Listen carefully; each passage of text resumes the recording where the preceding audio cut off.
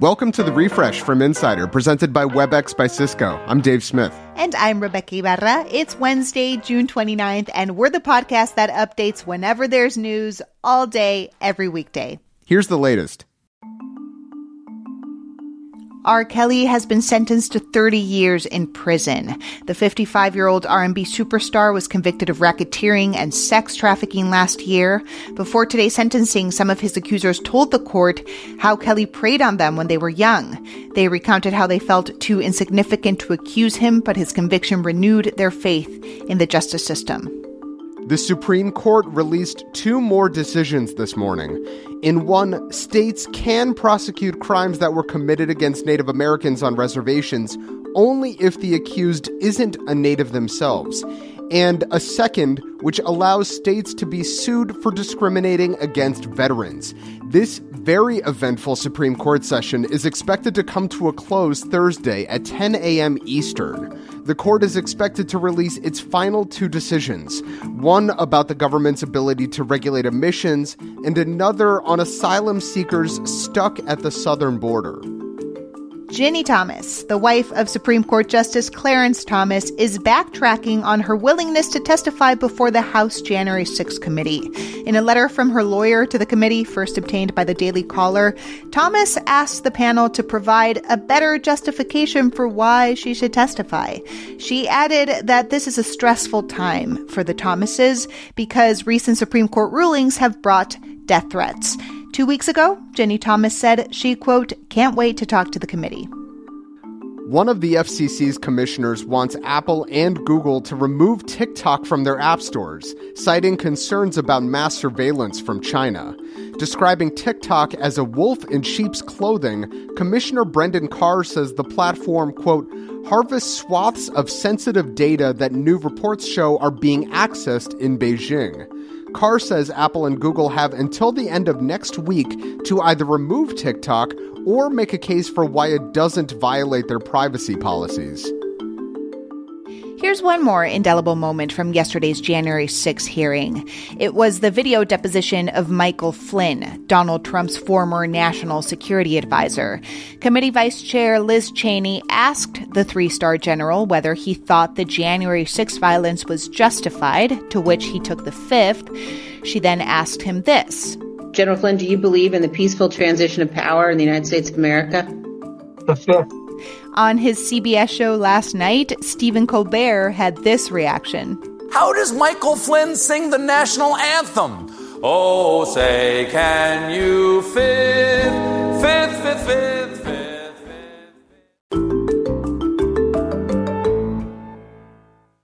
Today and every day, we're updating the Refresh from Insider as news happens. So check back whenever you want to know the latest. Coming up, we talk to TikTok star Ian Paget. The changing world of hybrid work offers new possibilities. WebEx enables them with an open platform and many integrated partners like Notion, Unifor, and SalesLoft. Powerful partnerships power hybrid work. Visit apphub.webex.com. WebEx, working for everyone. Ernst & Young was just handed the largest ever fine for an accounting firm, $100 million. The penalty comes from the SEC, which says there's been rampant cheating among Ernst & Young employees taking CPA exams and continuing professional education courses. We're talking hundreds of people here. The director of the SEC's enforcement division said in a statement, quote, it's simply outrageous that the very professionals responsible for catching cheating by clients cheated on ethics exams. The U.S. Federal Trade Commission is suing Walmart. It says the company isn't doing enough to prevent scam artists from demanding payments through its money transfer services. You know, scams like those creepy, your grandkid was just robbed, send me cash. Walmart collects fees on each transaction, and the FTC says its policy for years was to issue payouts even when it suspected fraud. the U.S. military will continue to offer abortions to service members in certain cases, despite the Supreme Court's ruling. If the pregnancy puts the member's life at risk or was the result of rape or incest, their abortion care will be covered and performed by military medical staff. But even if it's allowed, it may be difficult to find military physicians qualified to conduct the procedure because a conservative culture and abortion restrictions have left many military medical staff without proper training. Abortion clinics in Texas are now allowed to perform some abortions after a state court temporarily blocked a ban. When the Supreme Court struck down Roe last week, all abortion clinics in Texas shut down out of fear of prosecution. This news will allow them to start up again, but only for women who are within the 6-week gestation period and only for a short period of time. A separate law, Texas's so-called trigger law, will go into effect in the next few weeks. That will ban all abortions in the state. Bob Chapek is here to stay. Disney has renewed its controversial CEO's contract for 3 more years. You might remember Chapek's name from when everyone was talking about Disney's flip-flop response to Florida's so-called Don't Say Gay bill. He originally decided to not speak out about the bill, which sparked a firestorm throughout his company.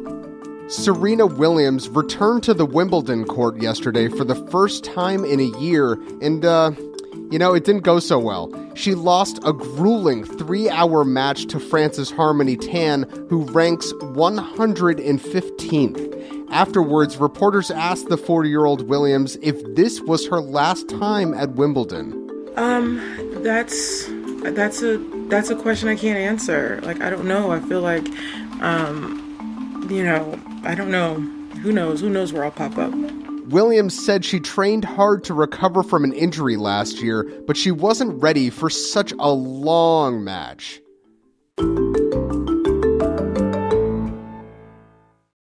If you've been on TikTok the past couple of years, you probably know Ian Patchett. He rose to fame in 2020, making videos with his then-boyfriend, Chris Olsen. Could have given me more kisses today. Aw, you could have given me more kisses today. You're in charge of your mouth. I'm in charge of my mouth. So if you want to... But Chris and Ian split in a very public breakup earlier this year. And now Ian is making a name for himself without his ex. Emails. Pretend you're Miranda Priestley. Well, if you were Miranda Priestley, you probably wouldn't be writing your own emails. I chatted with Ian last week and started by asking him what it's like having a romantic relationship on display for millions of people to see. God, it's hard. The beginnings of it was really fun. And then, of course, like anything, when it becomes work, there was a schedule to it, and it became something that I felt I couldn't handle correctly. I was just like, oh, I'm not equipped for this. You don't go to school for this. No one tells you that this is what's going to happen. Hindsight is 2020. I would say I would have liked to have maybe appreciated some of the more, just some of the moments we had that felt like work, but that also you miss now, and I miss them. What was it like going through a breakup so publicly? It was terrible. I wouldn't wish it on anyone. And having to put out a statement, and while you're processing your own feelings still and processing the very private experience, is probably just one of the worst things I've ever had to go through. It's just so intense. So we're now chatting at kind of a pivotal moment, perhaps, in your career. You're trying, and you've said it, I think you said it recently in a video, you're trying to find your own voice on TikTok, on social media, as a person outside of a relationship. What's up, guys? Join me as I go on a little artist journey. At least that's what I'm calling. Why does airdrop never work? It never works when I need it to work. It is Pride Month, and I was thinking I wanted to share my coming out story. What is it like to navigate this new point of your career as, well, an influencer? It's been really fun, rewarding, rocky, vulnerable, scary. Sometimes I feel like I am not a very rigid person when it comes to I need to post a video every single day. That's just not how my brain works or my spirit works. So, it's like telling yourself you're enough, you're okay, and whatever work you do, which is the best work that you'll do, hopefully, is good enough, you know? It kind of feels like an actor leaving a successful show or a sitcom and trying to branch out on their own and saying, I am a person outside of Cheers or Sex and the City. Yes, totally. It's like Cher after Sonny and Cher, and you're like, wow, she really reinvented herself. And so I'm just in that place of like finding my joy again. And I'm hoping you are Cher in this example. I think I'm Cher for sure. How has managing this new stage of your life and managing all the attention affected your mental health? It's so funny. Before this all happened and this year, like I've never felt like I needed therapy more than I have this year, because I really did need help and language and some shepherding around the experiences I was having. And it's kind of ironic because I'm an influencer now, content creator, added to my belt, which I love and is a very cool thing. But I also am really conscious of how much our lives are on this phone and how I really need to put it away. So I've kind of made sure that my priority is being present wherever I am, and then not making either social media or TikTok specifically my end-all be-all in terms of where all of my energy is going, you know? There are a lot of young people out there probably listening right now who want to do what you do. They want to become influencers in TikTok and YouTube, on Instagram. What would you tell them? I would warn people about just wanting to be on TikTok and influence without tending to other gardens first that can help color and shade in you and your personality and like essentially what you want to share with the world. The content creating is no joke. So you just have to be ready to put in some time and you know, see how that goes. Well, Ian, it's been a pleasure talking to you. Thank you so much. You as well. Thank you, Rebecca. This was so fun. Make sure to follow The Refresh from Insider on Apple Podcasts, Spotify, or wherever you listen to podcasts. And please leave a rating and review. It helps other people discover the show. You can also just tell your smart speaker to play the Refresh from Insider podcast. I'm Dave Smith. And I'm Rebecca Ibarra. Talk to you soon.